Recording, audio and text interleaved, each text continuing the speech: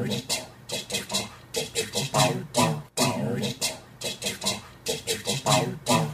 was a podcast called The Sequel Cast that talked about movies.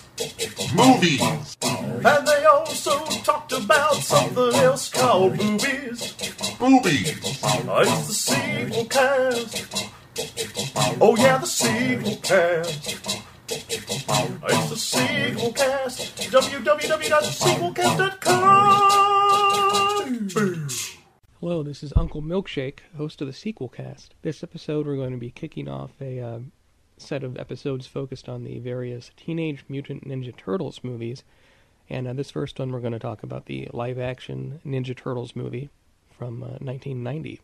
Before we go into that, I had the opportunity to do a interview with director Steve Barron, who directed that first live-action Teenage Mutant Ninja Turtles movie.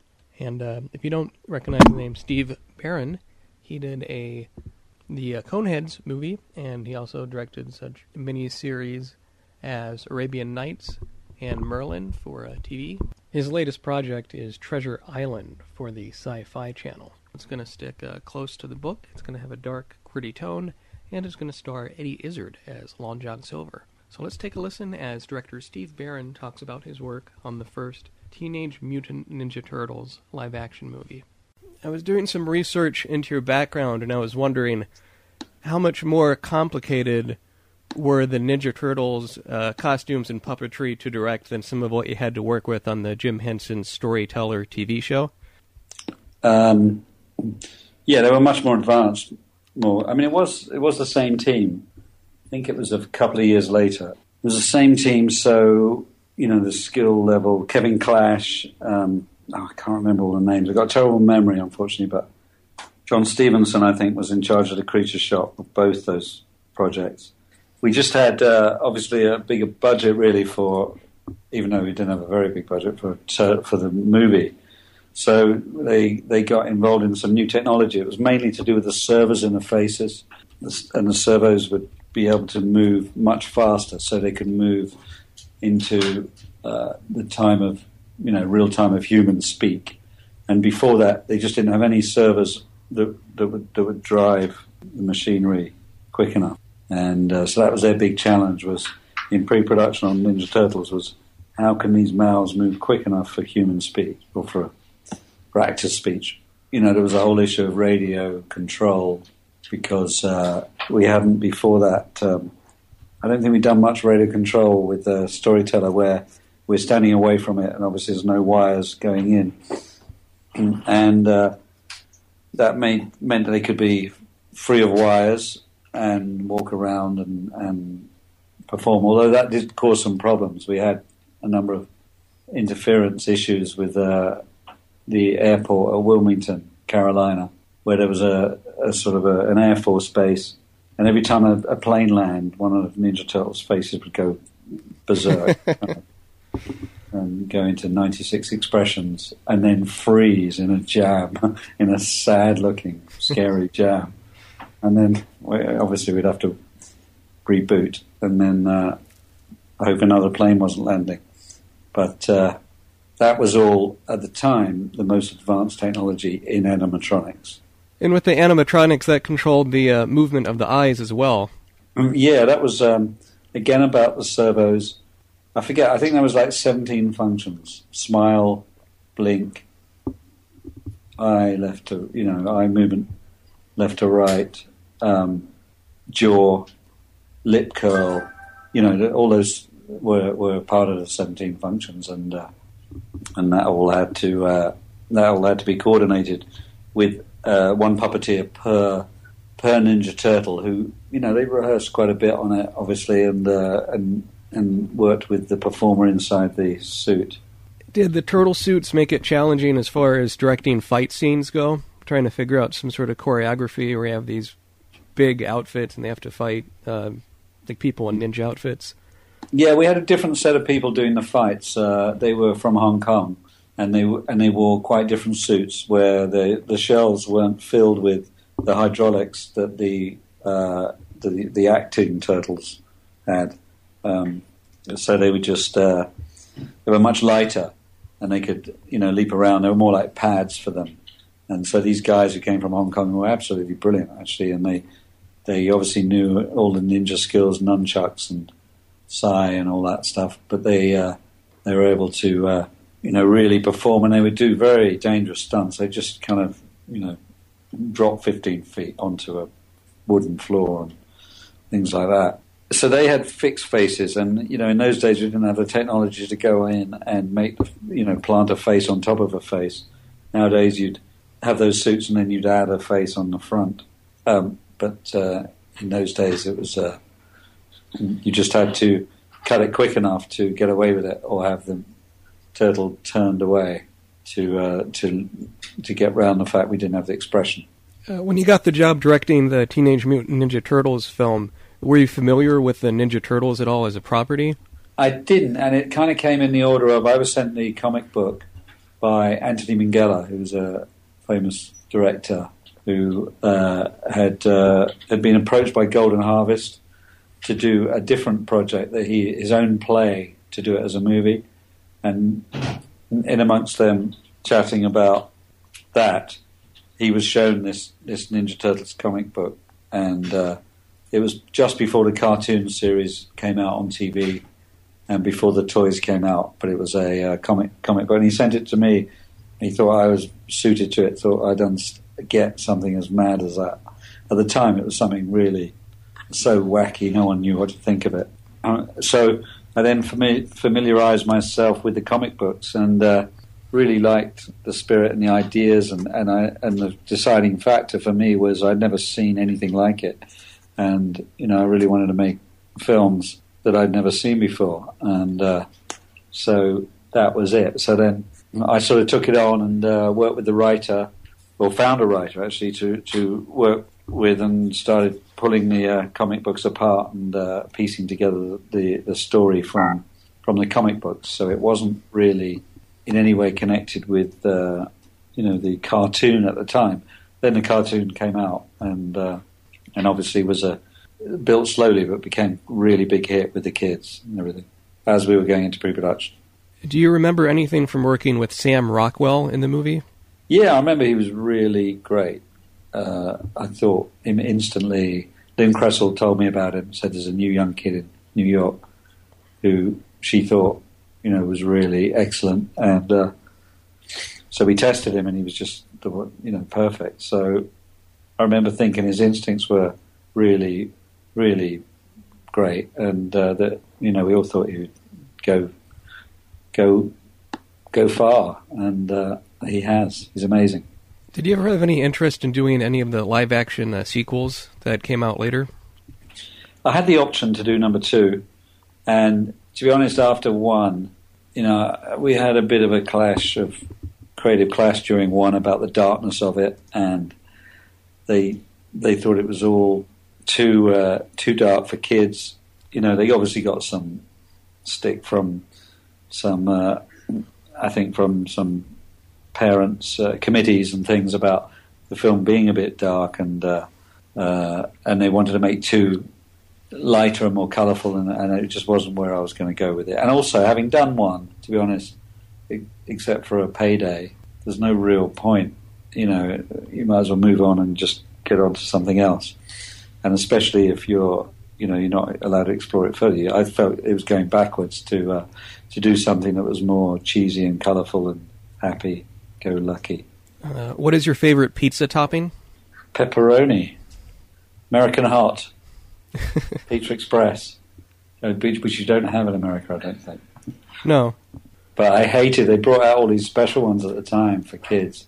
Disgusting Smarties or M&Ms on marshmallows, all under the name of Ninja Turtles. That was all absolutely gross. I felt guilty about that for years. What projects are you currently working on? I'm working on Treasure Island for television, a 2-part miniseries for television, the Sci-Fi Channel, and that's primarily it. We just shot that in Ireland and Puerto Rico, and just heading on to into post. So with the Treasure Island, that has Eddie Izzard as Long John Silver. Yeah. Is it gonna be a more comedic take or fairly straightforward? Actually, it's pretty dramatic. It's not really. We're not going for comedy. It's got its funny moments, and Eddie's got that little twinkle in his eye that gives it the naughtiness of his humour. But we're really going for a dramatic, epic telling of it. Well, great. That sounds pretty exciting. Thank you very much for your time for coming on the Sequel Cast. Good luck with it. Good luck with your Sequel Cast. Hello and welcome to the Sequel Cast. This is a podcast where we talk about movies in a franchise, one movie at a time. We're starting a new set of movies with this next set of episodes. We are looking at the Teenage Mutant Ninja Turtles movies.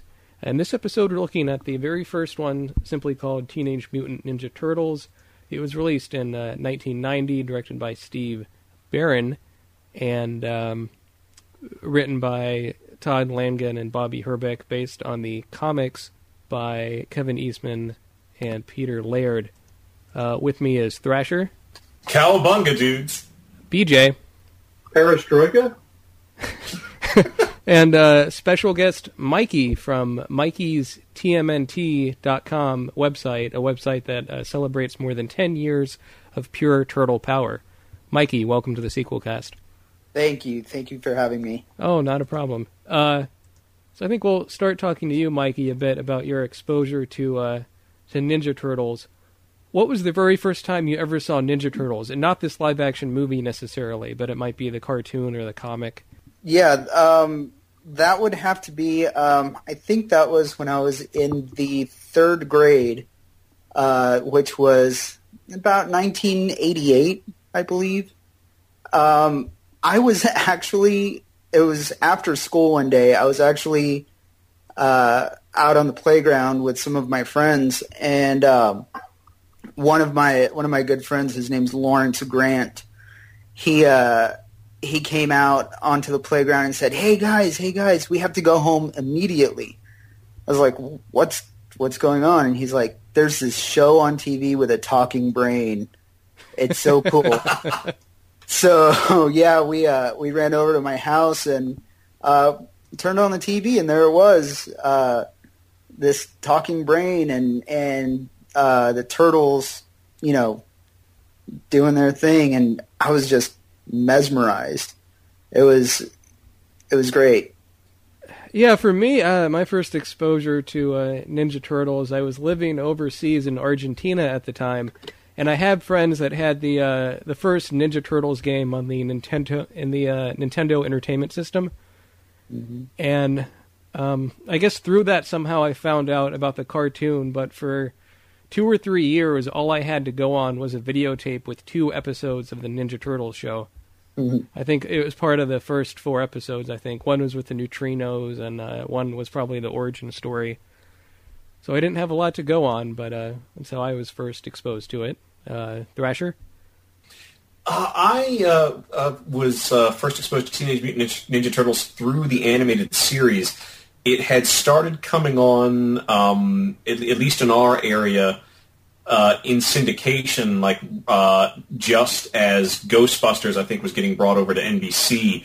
And I remember feeling my loyalties divided between whether I was going to be a hardcore Ghostbuster or hardcore Teenage Mutant Ninja Turtles fan.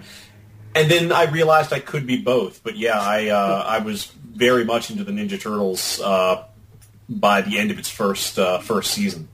And BJ? I think my origins really come from the toys. I think first time I saw them was somebody had one of the toys, and then I thought, oh, what's that?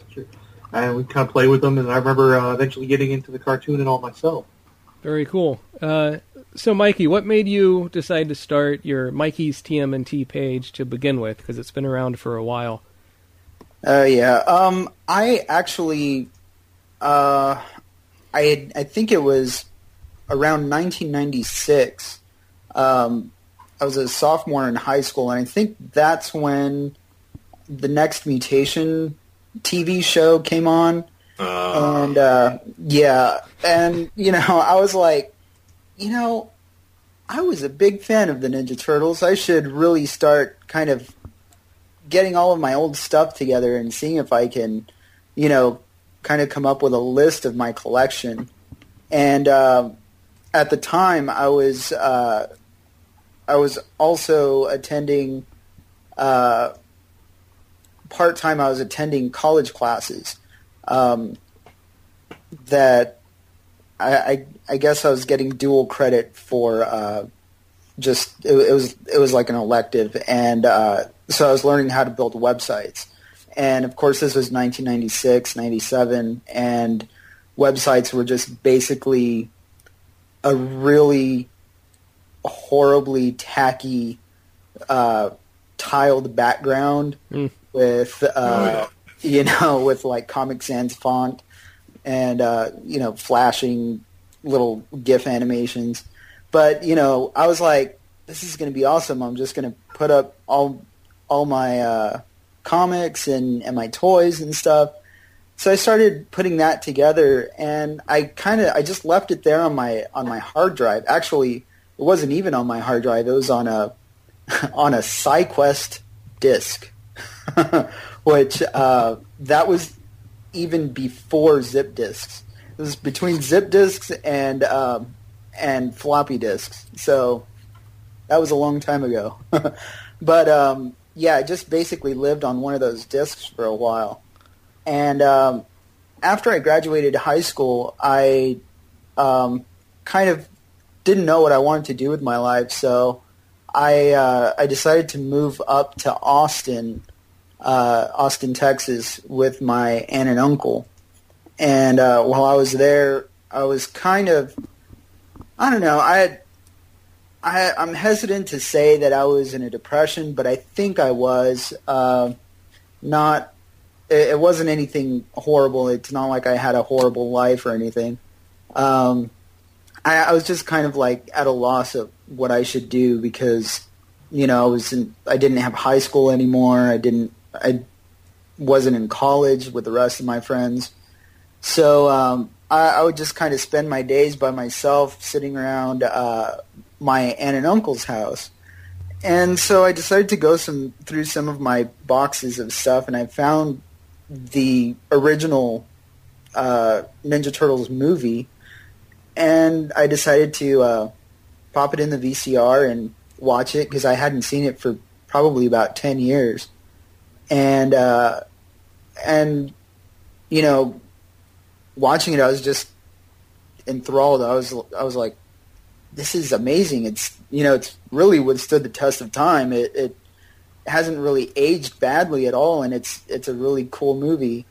And it was kind of poignant too. It touched on family and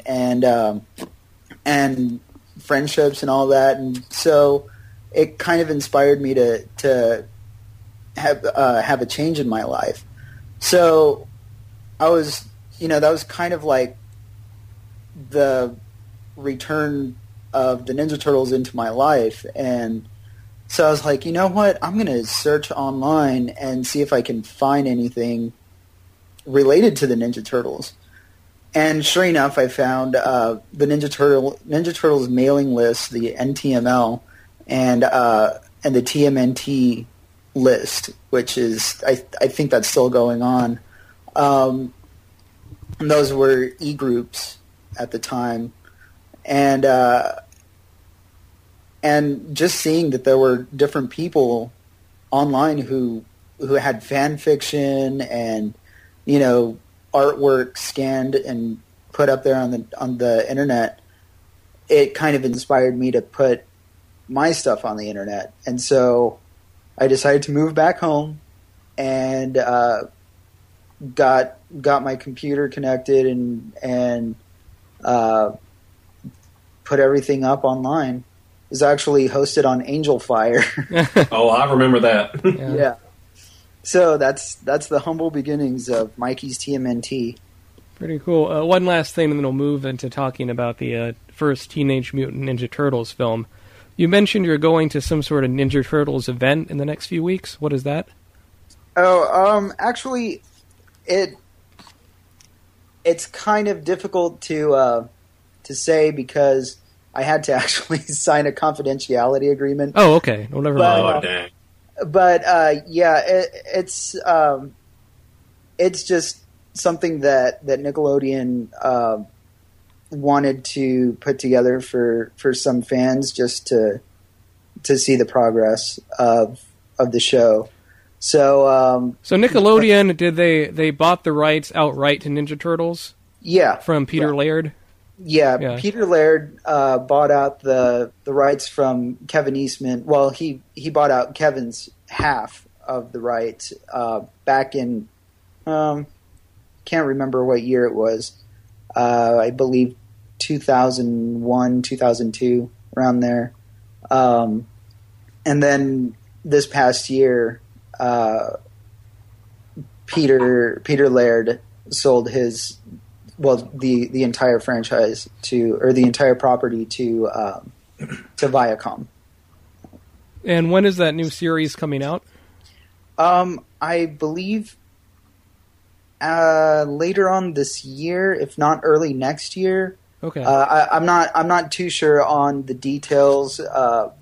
They're supposed to fill us in on a lot of stuff, I guess. Yeah, there's a teaser out for that now, but it's very brief. It's like 5 seconds of footage of the Ninja Turtles. Yeah, and actually, the Wall Street Journal actually released a story about it too, but it didn't go into any detail. But I do believe that it said 2011 or 2012. I can't remember. It's been a couple of days since I read it, and I've slept since then. Okay, well, let's get into talking about the Teenage Mutant Ninja Turtles live-action movie, the first one. Travel back with us to 1990. Yeah, 1990. So, when I first saw this movie, I was really excited to see it. I had to have seen the first one on videotape. And when I was little at the time, I was really disappointed in it. I thought it was boring. I wanted to take a nap during the sequences where they're at the farmhouse. I guess I was expecting something closer in tone to the cartoon, which you kind of got with the later movies. But, I mean, watching it recently, I like it a lot more now that I'm older. But, Thrasher, when was the first time you saw this film? We saw it in the theaters, I believe, if I remember correctly, on the opening weekend. Oh, wow. Okay. I at the time, I guess I about half agreed with you. And as a kid, I did feel that it did get really boring around the scenes with the farmhouse. However, everything outside of that was just pulse-poundingly amazing. It was so great to see these characters move around in 3D. And even though I didn't really appreciate it at the time, I came to realize how great it was that they didn't try to make it like the animated series, and that it did have a more serious tone, but the characters' fun personalities were still intact. BJ? I actually saw it in a second-run theater not too long after I'd left Prime Theaters. I was visiting my aunt in Lafayette at the time, and it was like, oh, hey, she wanted to take us to a movie. Like, oh, it's the Ninja Turtles, yeah! Why were you a 5-year-old girl, BJ? I've gone through some strange things in my life. And Mikey? Yeah, I think I saw it probably opening weekend also. It was my sisters and me. We took off down to the mall theater and saw it there, and I was just gobsmacked. I was just there staring at it with my eyes wide open through the whole thing. It was heaven for me. God, so there's so much going on with this movie. I'm trying to think. Well, before we get into the story, sure. Can I just praise the turtle special effects? Yeah, it was done by the Jim Henson shop. The Jim Henson Creature Shop made all the Ninja Turtles, and they looked awesome. I mean, up until this point, to the best of my knowledge, the only major release film that had a full-body anthropomorphic suit kind of character as a main character was Howard the Duck. And anyone who's seen Howard the Duck that's not a very successful special effect. It's not all that expressive. I mean, it always looks like a guy in a tiny guy in a suit. As opposed to these Ninja Turtles, if Teenage Mutant Ninja Turtles actually existed in the real world, they would look exactly like they do in this movie. Yeah. And it's great. Their faces are completely expressive. Their mouths don't just flop open. Their lips actually sync up with what's being said. It is so amazing to see the Turtles in action. Yeah, in the little interview before the show, I got to speak briefly to the director, Steve Barron, of this movie. And he was mentioning he got the job to direct Ninja Turtles because he had worked with the Jim Henson Creature Shop, directing some episodes of the show Jim Henson's The Storyteller. Ooh. And that's actually a great series. If you haven't seen it, it's on Netflix. You won't be disappointed. It's great. And so from that, he had some exposure working with these kind of creatures. And you can listen to the interview at the top of the show. But he just mentions it took so many puppeteers to do so many different parts. Because you have a man in the suit, but then the head specifically has so many electronics to get the mouth, to get the eyes to move, to get it to smile, to get it to frown. So it really is something that holds up. And like had they tried to do something like Who Framed Roger Rabbit, where they put cartoon turtles in a live-action setting, that might have been interesting, but that wouldn't have been... It helps make the movie a lot more believable that they're a combination of a guy in a suit and animatronics. Mm-hmm. I think that's one of the things that we're lacking in modern ones, and I guess we'll get that when we get to part 4 of this, is that you get some realism of it actually being there. Hey, look, there really is a turtle on screen, as opposed to an animated character. Yeah, they have weight. They have gravity. They're in your face. And that it makes them more real. I mean, you can see their bruises and their sweat glistening. It just makes them really real. And that's something that Jim Henson has always done with. I mean, it's funny because you think of something like Muppets Take Manhattan, and you're watching a frog walking down the street, and nobody even gives a second glance to it. And it's funny because you believe his characters are real. Yeah, I mean, this movie does show a lot of restraint, which I admire. You don't see the Ninja Turtles in their complete complete lawn shot of their full body until maybe 5 minutes into the movie. It doesn't start with Ninja Turtles dancing right away. It really knew how to build up a nice, slow reveal of these characters. It gave their appearance much more weight. I actually see a lot of parallels from in the original Ninja Turtles movie, from the original Ghostbusters movie. The setups seem similar, where they don't go right into, hey, look, there's these guys hunting down ghosts. We don't go right into the Ninja Turtles kicking butt. We really get a good setup of the story. And it's also nice that, half this movie isn't a big origin story. They get into the origin a little bit, but they manage to, have these Ninja Turtles in the sewer and say, they're here, deal with it. When the origin story does show up, it comes and goes very quickly and gives us what little information we need. So how would you say the plot of this begins, Thrasher? I would say the plot of it begins with crime on the rise in New York City. And you have to understand, this is pre-Disney-fied New York City. This was back when, Times Square was known almost more for the peep shows than necessarily for Broadway. I mean, the whole movie has a nice griminess about it with the lighting. A lot of the lighting in the sets are very dark. It makes it, sort of tricky to see things sometimes. It's not as blown out with bright lights and smiling faces as some other stuff might be. It's a real old school, almost like Taxi Driver-ish New York. Especially when you start getting into some of the scenes in the Foot Clan headquarters. You would not have kids doing some of the things they're doing in modern movies. But back to the beginning, April O'Neil, a news reporter, gets attacked by the Foot Clan, a gang of ninjas that work for the evil Shredder, even though you don't know that at the time. And she gets attacked, but then she gets saved by Raphael. But you don't see it's Raphael. You just get quick shots of his weapon, the sai, and you might see his hand for a second. But it's a neat beginning. It has some action, and it's quick. It gets you to the point. Well, you get to see a Ninja Turtle actually using their stealth ninja skills to take out some ne'er-do-wells. And also, like you said, it takes its time. You don't... the turtles don't take April to their lair immediately. No, it creates a kind of sense of mystery. Oh, I'm sorry, I didn't mean to step over you, Mikey. No, that's no problem. I was going to say the same thing. There's definitely a sense of build-up there. You know, the scene that everyone is familiar with is the scene of the turtle looking out of the manhole. And, I mean, all you see is a bandana and a pair of eyes, really. But, you know, that's kind of the quintessential Ninja Turtles shot. Yeah.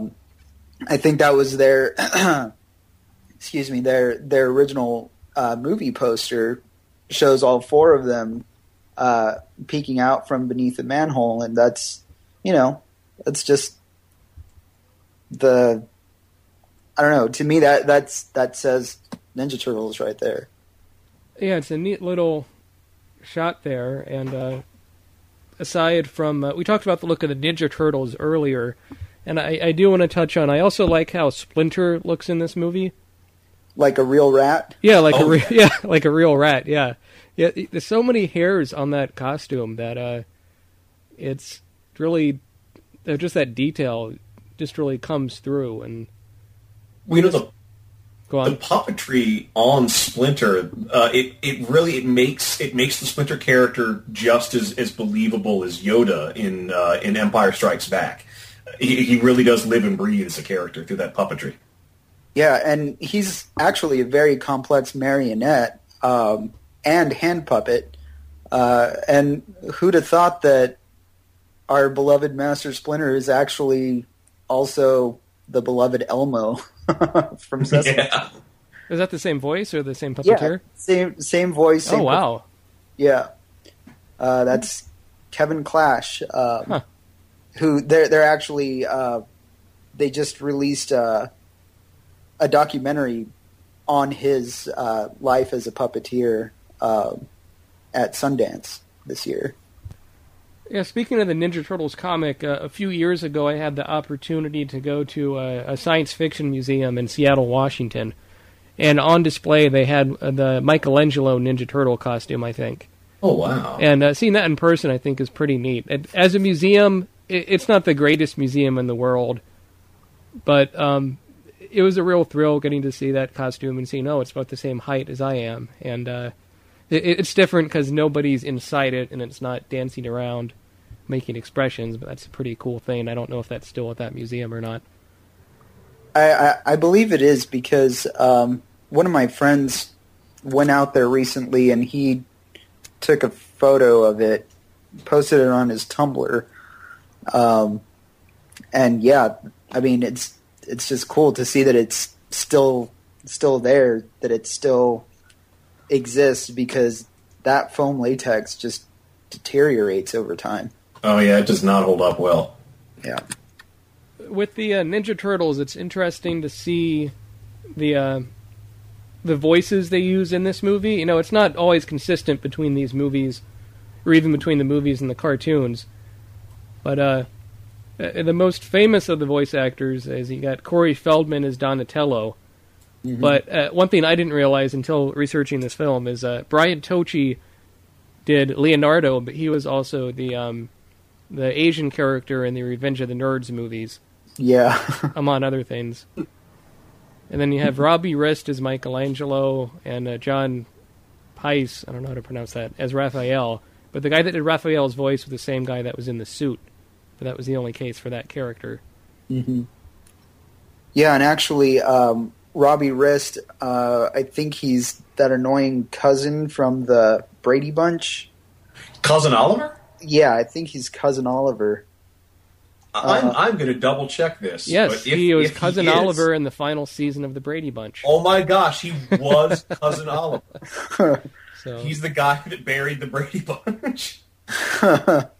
Well, maybe it's a thing though, because it's like the Phoenix. He comes into the end of the Brady Bunch, ushering in the Brady Bunch's destruction. He comes into the beginning of the Ninja Turtles, and thereby launches an impressive film franchise. Yeah. I mean, I think the voices for the Turtles work well in this movie. They're different enough from each other that you can tell who's speaking just by listening to it. Yeah, they captured a lot of character in the voice. Yeah, and they could have gone really hokey and done the Michelangelo surfer dude voice, but from the cartoon. But instead, they did a more, I guess, believable kind of street kid voice.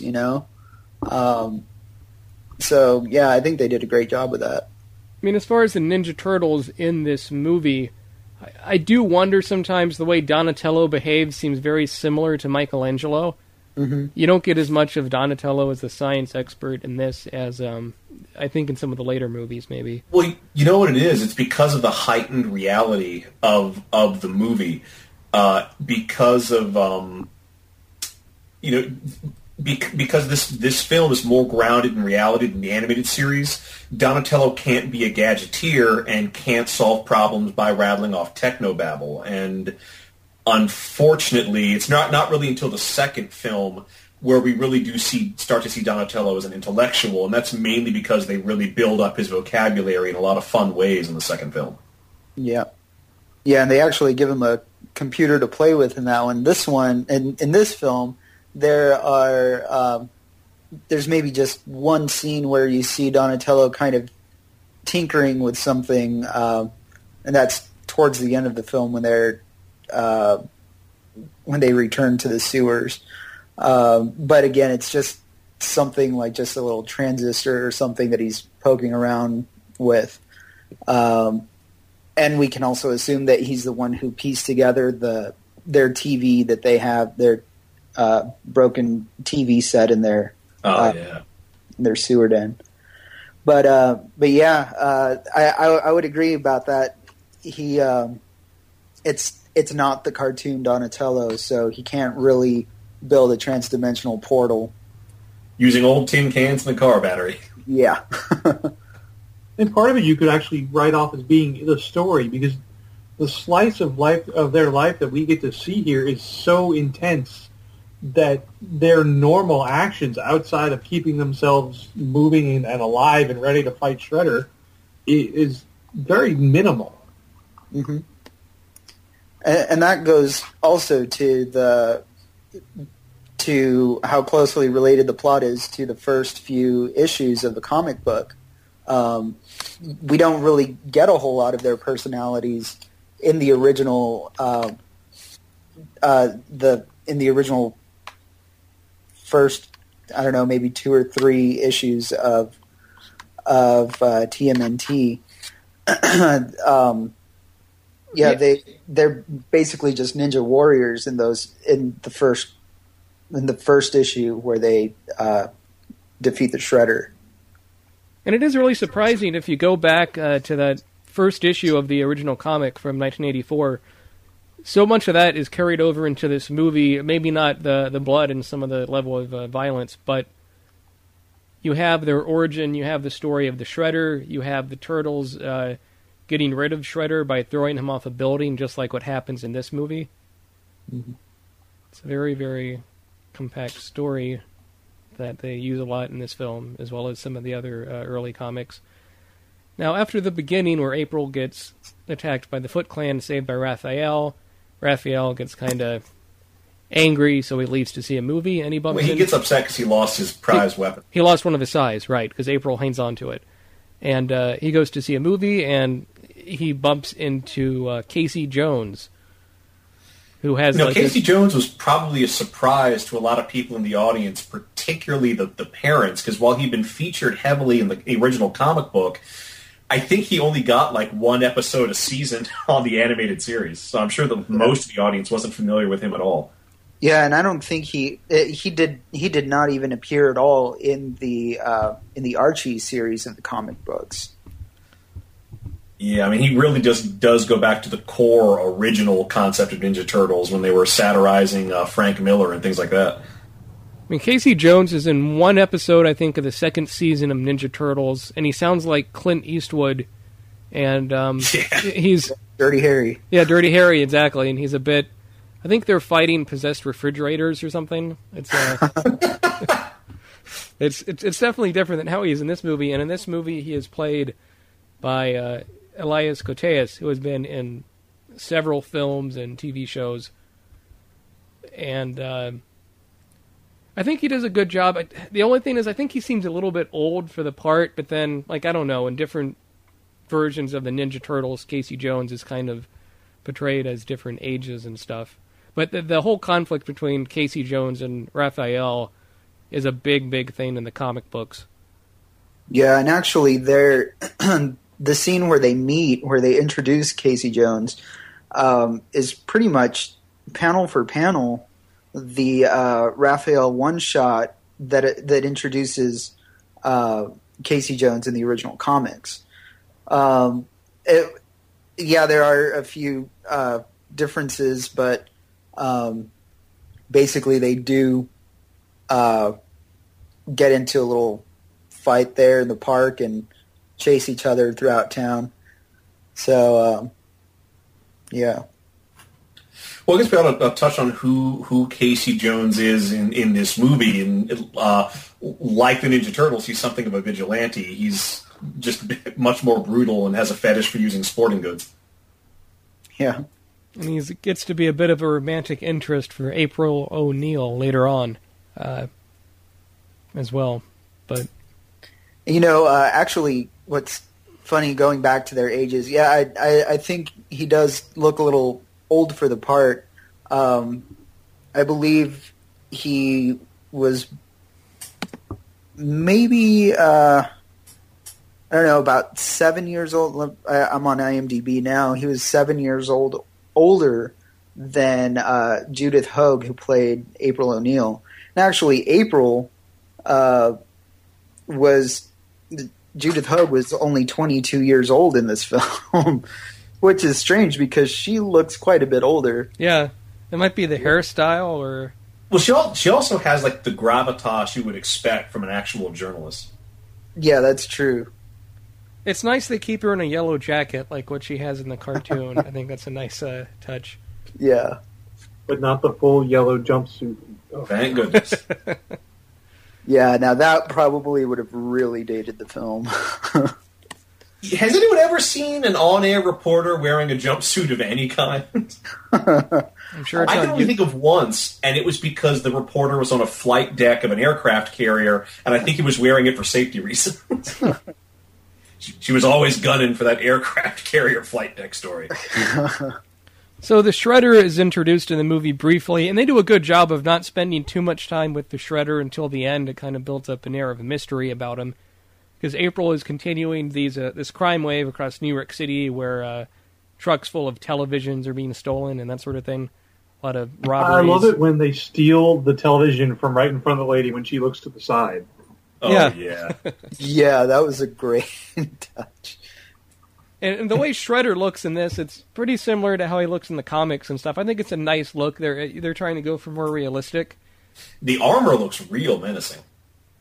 Yeah, I could probably do without the magenta outfit, sparkly magenta. Yeah. But the tape was a little much. Yeah, and he probably wouldn't be wearing the tights that he wears in the cartoon.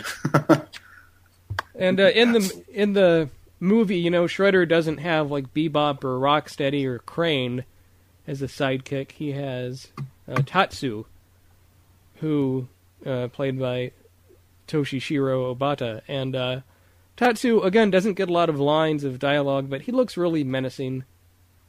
I think it's fine for what it is. Maybe they did not want to have too many complicated costumes and animatronics in this movie. Mm-hmm. And I think, they're trying to keep it more real, and you got...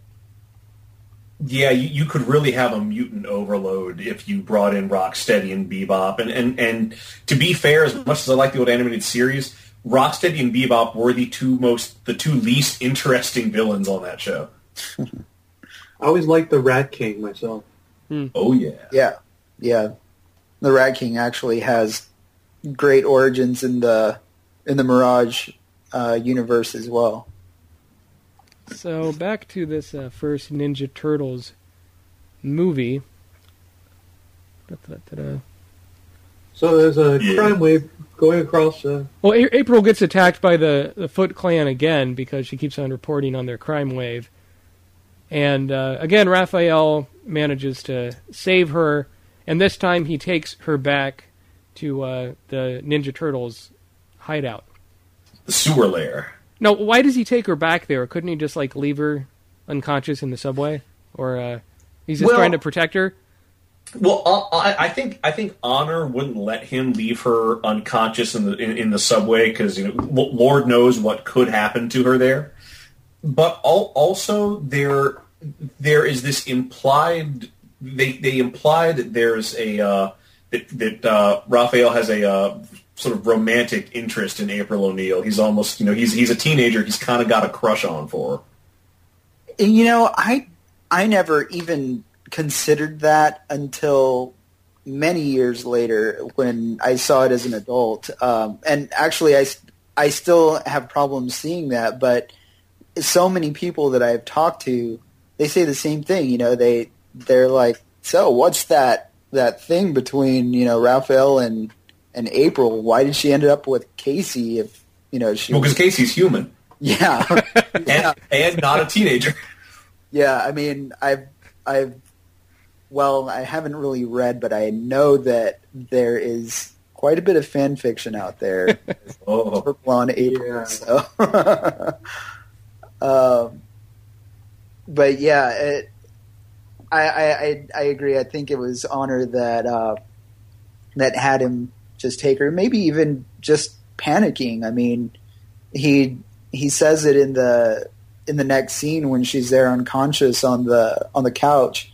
He says, "I don't know why I brought her." I mean, he kind of blows off Leonardo's comments, but I think he was kind of at a loss of what to do. And it's good because it gives something more to the Raphael character in this movie. It's easy, because Raphael is the hothead of the bunch. He can come off as a bit of an asshole sometimes.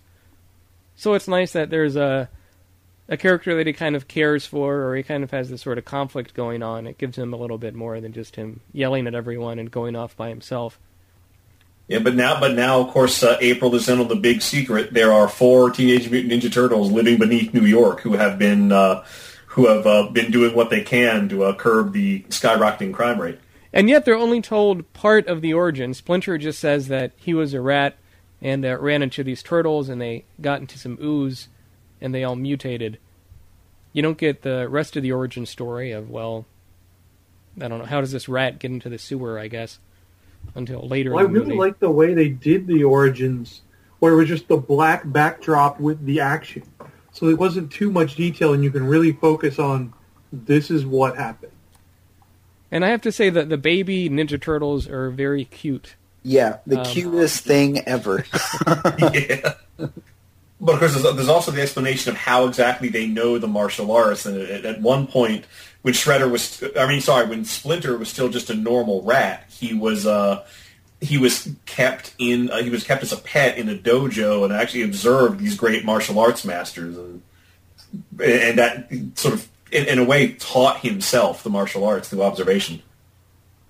And yet in the cartoon from the 80s, they had him as a human that got mutated into a rat. Which and I think the major difference there is that the original Mirage storyline is a lot about revenge and the turtles avenging their master's master. In the cartoon, it's obviously geared towards children, and that's really not one of the best themes to teach them. So they kind of eliminated the whole element of going after the Shredder for revenge. instead they just want him to reveal the secrets of the mutagen so that they can get their master back into a human form.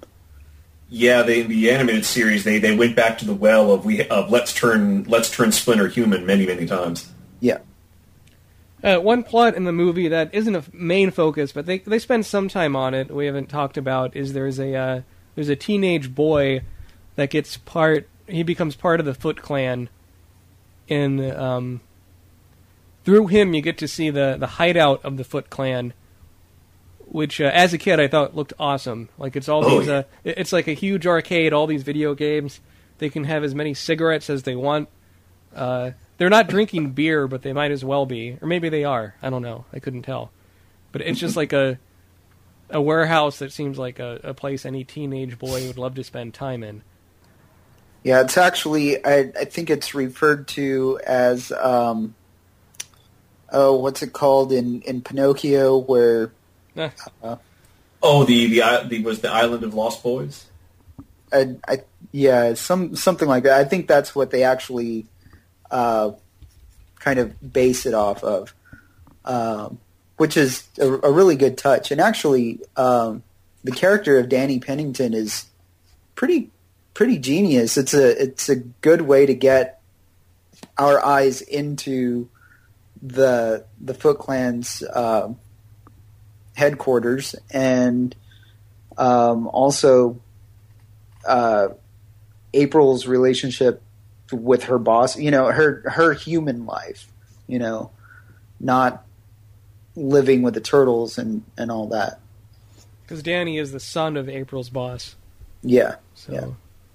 And of course, he is the one who's responsible for revealing the location of the turtles to the Shredder. Yep. But a little bit before that, so the turtles talk about their origins a little bit to April, and they take April home, and then they come back to the turtle hangout in the sewer to find that Splinter has been kidnapped. And this is something they did in the animated series a lot, I think. And it's also in the comics. And it's interesting because you have just spent some time with Splinter, and he's very fatherly. He's a very loving character.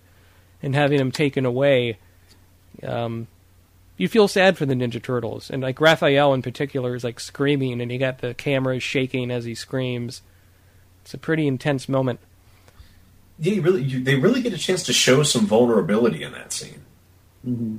I mean, you see Donatello fall to his knees, and kind of Leonardo, the unofficial leader, looking very forlorn, like he's failed in some way. It almost seems like Splinter got himself captured on purpose. Like he's one of those characters like Yoda, where you know he's way cooler than he lets on. Or like do this as a test. Maybe he let himself get captured on purpose so he could be hoping he'd be captured by one of the Shredder's minions, so he could get closer to Shredder. And then I suppose so, but he then stays pretty well captured. Yeah, he's a ninja. He could have gotten out of there at any time. And that's actually probably one of the mistakes that, I mean, I guess maybe not a mistake, but something that I wish that they hadn't have done is make Splinter so frail and elderly. I don't know, in the original cartoon he rarely saw any action, but I mean he was definitely capable, and in the most recent film he was in the middle of the action, and also in the most recent cartoons, but in this one he's pretty much an old man, just not able to do much. Yeah, he makes funnies, but not much else.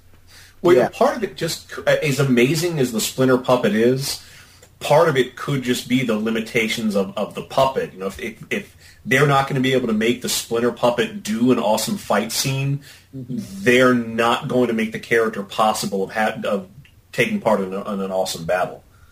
Yeah. I mean, if the alternative at the time was to do a cheesy stop-motion animation scene where it just looks like, you know, I don't know, old dinosaurs, claymation dinosaurs fighting, then it's best that he was just, you know, chained up for the majority of the film. I think a lot of that would have depended on who they got to do the animation, you know, what companies that got involved. If they got somebody like Aardman or someone, or even like Phil Tippett to get in on it, it would have come out a lot nicer than what we think of as stop motion. Yeah, of course, also, we have to remember that this movie was an independent film. It was distributed by New Line Cinema, but through Golden Harvest, which was their, I guess, their independent film distribution. I don't know what you would call it, but yeah, it didn't really have a lot of funding behind it. Well, and Golden Harvest is a Chinese company that has done so many classic movies, whether you look at the Jet Li Once Upon a Time in China series, or even Enter the Dragon was done, you know, partially through Golden Harvest with Bruce Lee. So, or most of the Jackie Chan stuff, even like the Police Story movies. So, and the fight choreography was done by people from Hong Kong. So, and I think love the fight choreography in this movie. I think what's so great is that you can even believe where the movements seem strange from the turtles because, hey, they're turtles. They're not going to move exactly like a human being. Yeah, and when I was in high school, this must have been like 1999 or something, I went to some convention, and one of the people I happened to have lunch with was a guy who... he's like a weapon expert for movies. He does consulting with, like, works with swords and stuff. And he said he worked on this Teenage Mutant Ninja Turtles movie. And he talked to me about how it was difficult to figure out how to make these weapons and how to tell these people in the suits to fight with the weapons when you're in these heavy costumes that only have, like, 3 fingers. Oh yeah, working with just the 3 fingers, the 3 digits must have been real challenging. And you mentioned the action, BJ. I think one of my favorite scenes in this movie, as far as action goes, is when the Ninja Turtles go back to April and tell her that Splinter's been captured, and they get attacked by the Foot Clan again, and because everything just kind of goes crazy. You got windows breaking, you got the ceiling falling down, fire and stuff. It's pretty chaotic. I love when they start chopping around with the axes. That's brilliant. And the whole floor falls. Like it's such great comedy setup that you know it's going to happen, and still when it does, it still pays off, even though it was so obvious. So Casey Jones comes to help some, and then you got an extended sequence with the Ninja Turtles going to a farm that belonged to April's family. And at the same, during that crazy fight scene, there's a really nice bit where April gets a call from her boss saying that she's fired, and it's sort of intercut with this crazy action. It's pretty interesting, I think, how they do that. But what do you think of the extended farm sequence on the film? It's something I like more now that I'm older, but it's very meditative, very peaceful. Tonally, it's very different. These turtles are in a disturbed state of mind. They're trying to get back their focus. It definitely has a sense of mourning, like you'd have after a loss, like losing their father. As they would find a place to kind of escape and gather their thoughts before going and doing what needs to be done. Yeah, this was another scene that was taken from one of the original Mirage comics, and they did a great job adapting it for film. I mean, it's a really good way to get the story moving. I mean, yeah, they just went into hiding, and basically they're just in hiding for a few days, and that could have been said as easily as that. But they actually show them how this is where they show their personalities.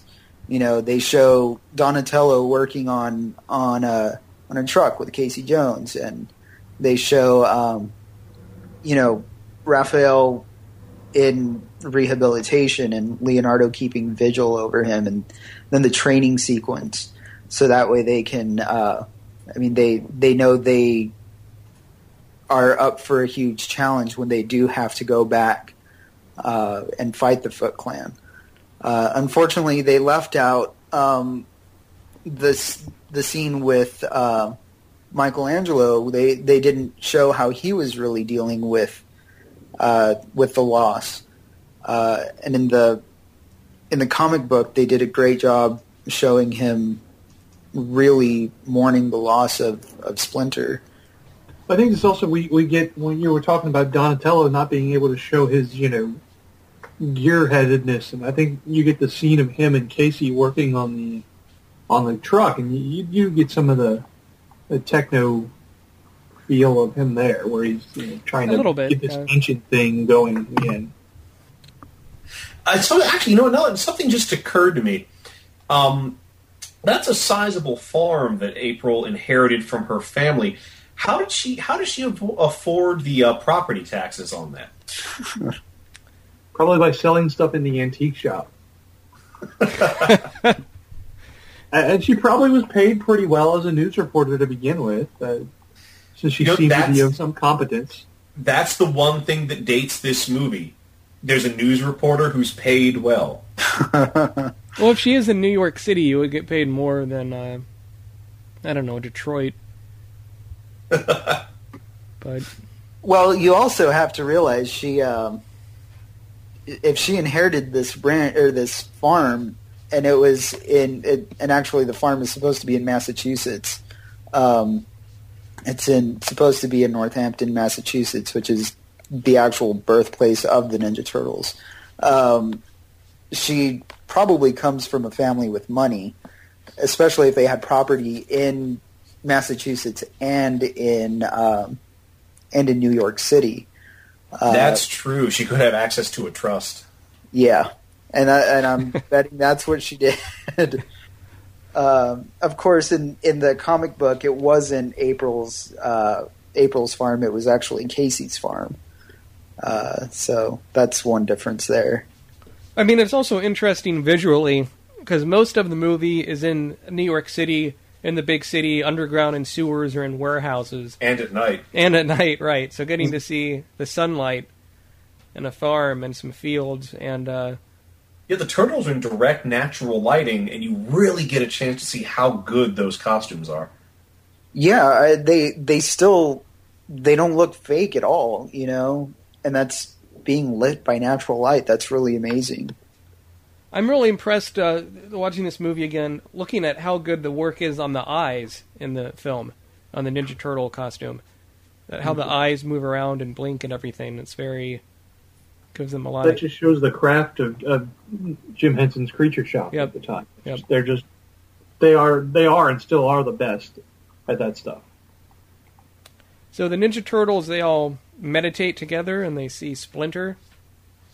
Yes. And they have to return to the Foot Clan warehouse to confront Shredder. And, of course, rescue their master. And run into Sam Rockwell as a thug. Yeah. Who doesn't have much dialogue. And he wasn't very old at the time. Incidentally, he was also 22, the same age as Judith Hogue. Ah, okay. There we go. It's pretty funny to see him as a teenage thug and her as up-and-coming broadcast journalist. Yeah, and speaking of that, 22 seems awfully young to be a broadcast journalist, but... Well, they never state her age in the film. No, that's true. I always figured she was someone in her late 20s, early 30s. Yep. So you get a lot of really intense action at this final part of the movie. And you also get a scene where Splinter is talking to Danny, the son of April's boss, and he reveals the origin of his master, Hamato Yoshi, getting murdered by Oroku Saki. And Oroku Saki becomes the Shredder. And so he's trying to tell him that the Shredder you're working for is a bad man. Even though, I mean, a man He that... will betray you just as assuredly as he betrayed my master. But if you're working for a man that wears a bunch of, like, metal claws and covers up his face all the time, I think you can expect to be a bad person. I don't know. Maybe that's an unfair judgment, but... And also, Well, maybe he just likes to wear his Ren Fair gear all the time. I think I would probably wait to throw away my little, red dragon bandana. I wouldn't throw it away right there in front of everybody else who's part of the Foot Clan. Yeah, that's a good point, because you're kind of trapped in there. You can't really escape. Yeah. So, any thoughts about the final showdown between Shredder and the Ninja Turtles? I think it's really well done. Each turtle gets a chance one-on-one to try and go against him before getting beat the shit out of, basically. Well, it's... Oh, go ahead. Oh, no, I was just saying, we've talked about the choreography, but you can tell that this is choreographed by some actual Hong Kong fight choreographers. It is just such awesome physicality. You can tell that the action and the violence they're engaging in has real consequences, and that there's weight behind every kick and punch. Mm-hmm.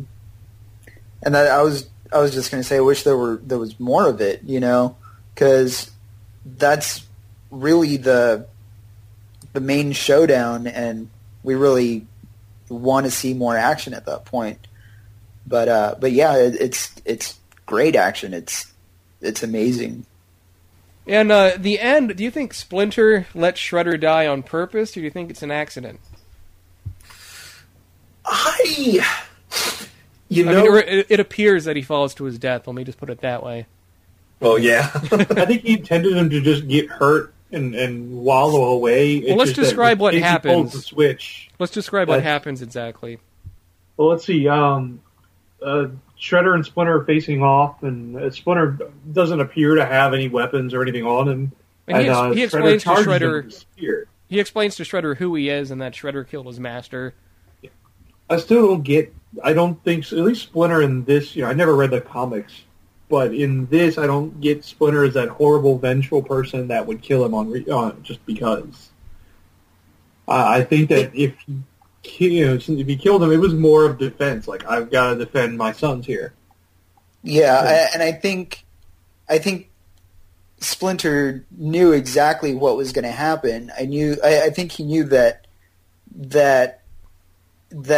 Shredder was going to choose vengeance of his own, and so while Shredder chose vengeance, Splinter chose defense, and that caused Shredder's downfall. And Splinter does give Shredder a chance. Shredder didn't have to throw that knife at Splinter. Yeah. That's true. And, you could have had a really vicious scene of Splinter, clawing at Shredder's face, chewing pieces off. But that's... wearing his face like a mask. And then going, no, the sequel, or the prequel a few years later. That'd be ridiculous, but no, yeah. He can flip around. And so this movie ends with a way how they end these first three Ninja Turtles movies, where Splinter tries to make a joke and says, "I made a funny, ha ha ha." He says, "Cowabunga." Yeah, which isn't really funny, but he thinks it's not it is. really a joke. No, it's a catchphrase, ha ha ha. But it might be a smarter joke than maybe we're giving it credit, because a lot of episodes of that cartoon ended with him saying "Cowabunga," or "Let's eat pizza," or they pizza really time. didn't use any slang throughout this movie. They spoke very normally, and so Splinter saying "Cowabunga" at the end is not only out of character for him, but it's out of character for the film. And I think that it's jarring enough that it elicits responsive laughter. I think there's only one scene with them doing that, and that's when they come back from their first encounter with Saving April. Yeah, they're kind of throwing different words out there. And there is a scene earlier where they eat pizza, and so the stuff about them liking pizza, that's the same. But it's not New York. You eat pizza. But I mean, pizza doesn't dominate every single moment of their lives as it as it seems to in the '80s series. So Yeah, they had a dietary problem. But you know, I like the product placement for Pepsi and for Domino's was rather subtle compared to some movies that put product placements in. Oh, Lord, yeah. it was another side note is that the actor who was in the Michelangelo suit was also the pizza man, the Domino's pizza delivery guy. He actually comes out in the second one too as like some rich neighbor of April's, but yeah. But what I was going to say about the joke is the Cowabunga joke is that when I saw this in the theaters, I remember laughing hysterically. Of course, I was 10 years old, and you know, I guess to me it was like, hey, yeah, they do say that in the cartoon, and you know, it was like, yeah, that's a great way to end it.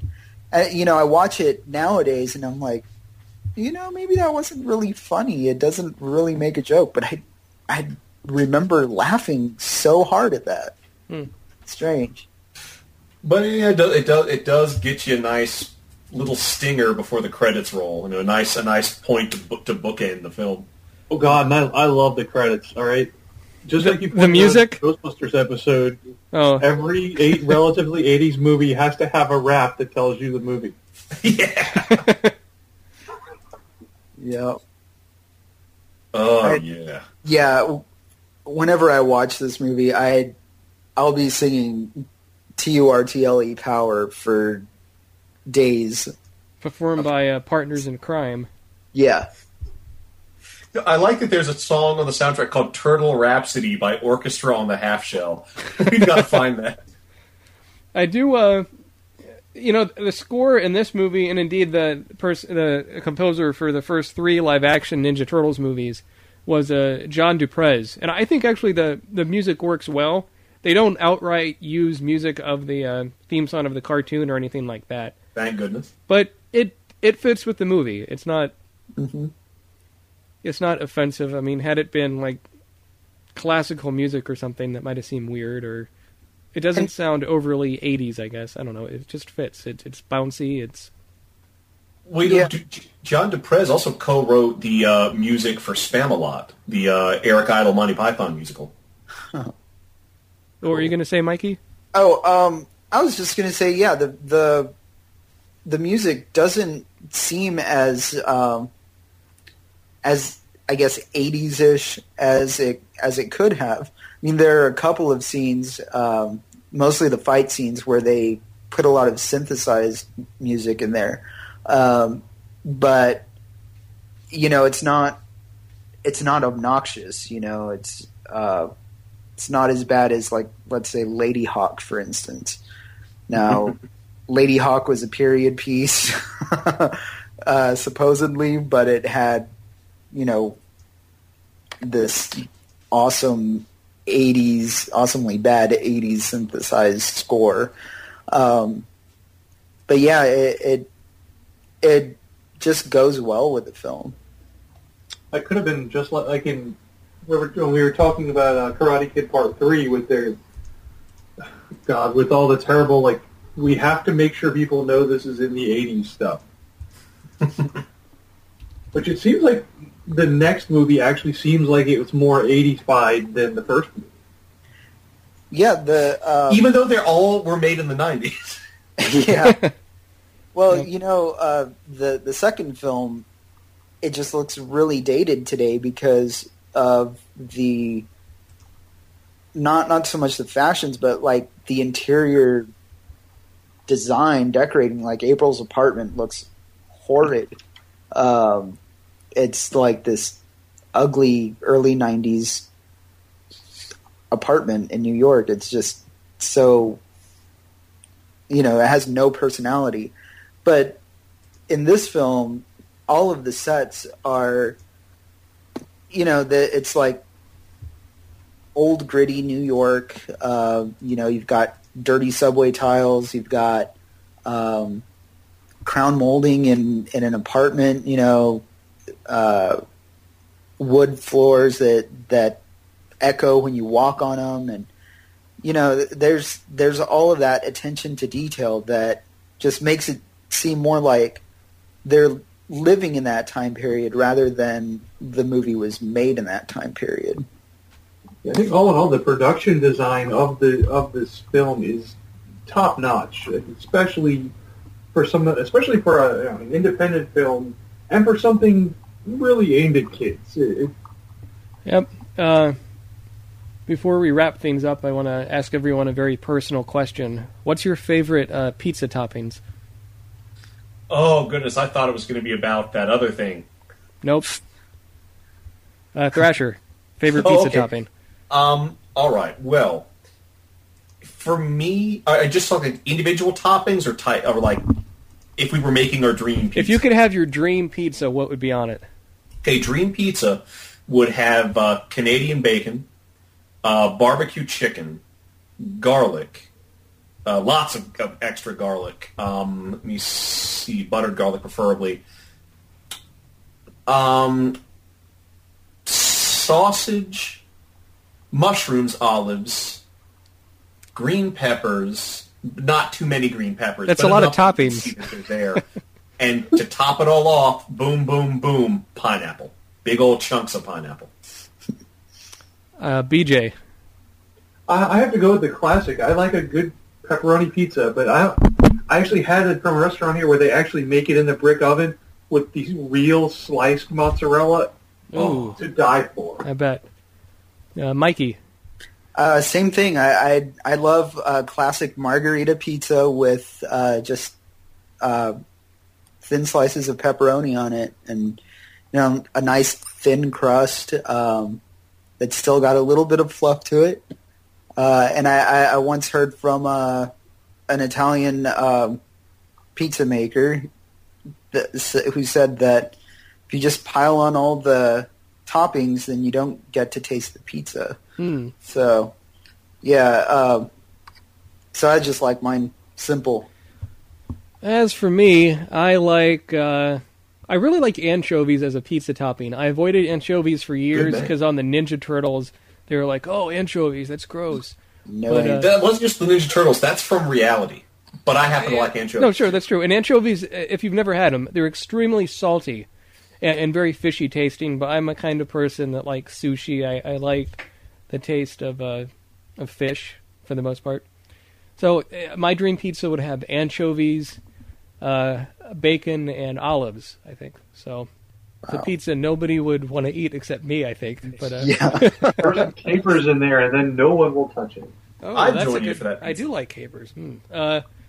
So before we give our final thoughts on the movie, I want to do a shout-out. Our website is sequelcast.com. If you look for us on Facebook, we have a page. If you just search for Sequelcast, we're on there.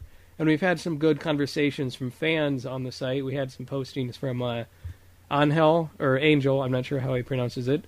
And he actually did the review for us on iTunes. He's recommending we do things like RoboCop.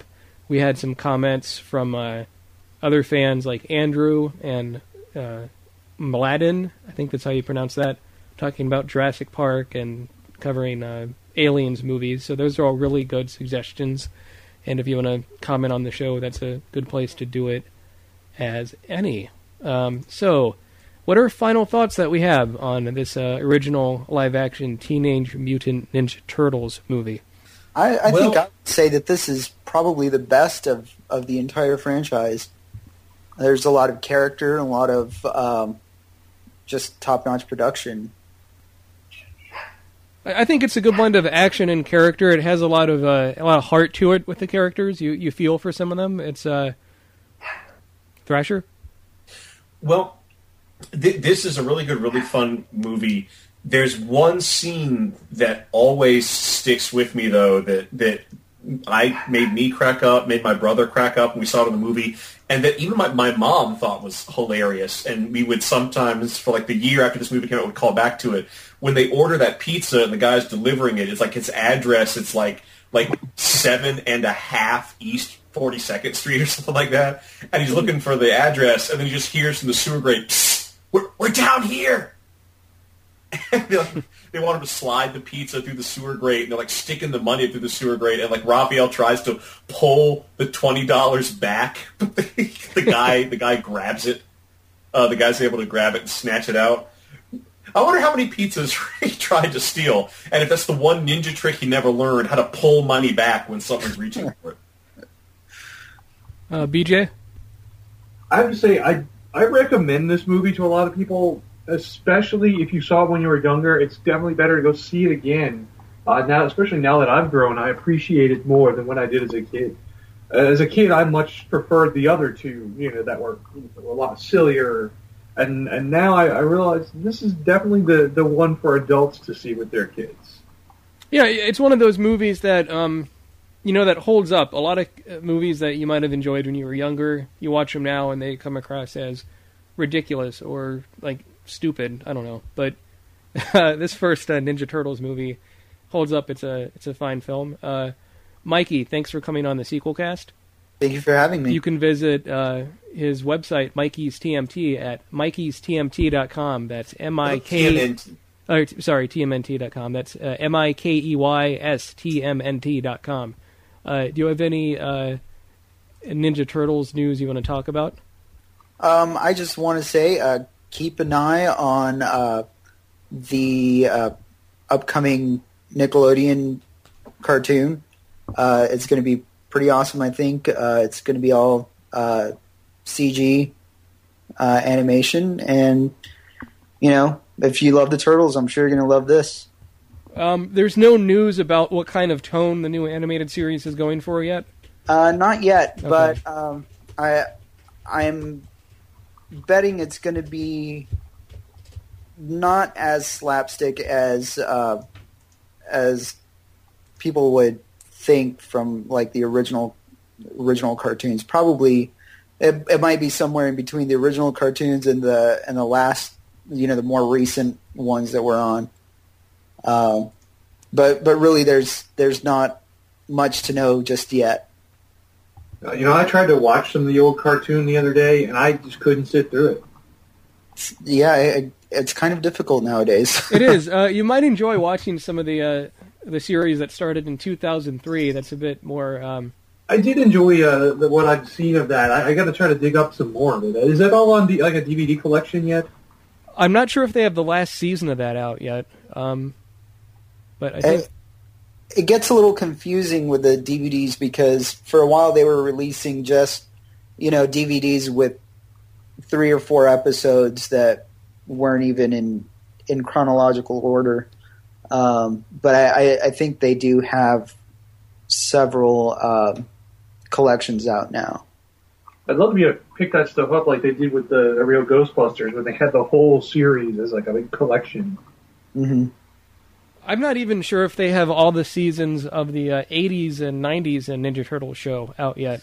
I don't believe there's a definitive collection, no. They have like at least 7 seasons of that are out on DVD, and there's 10 seasons of that one. But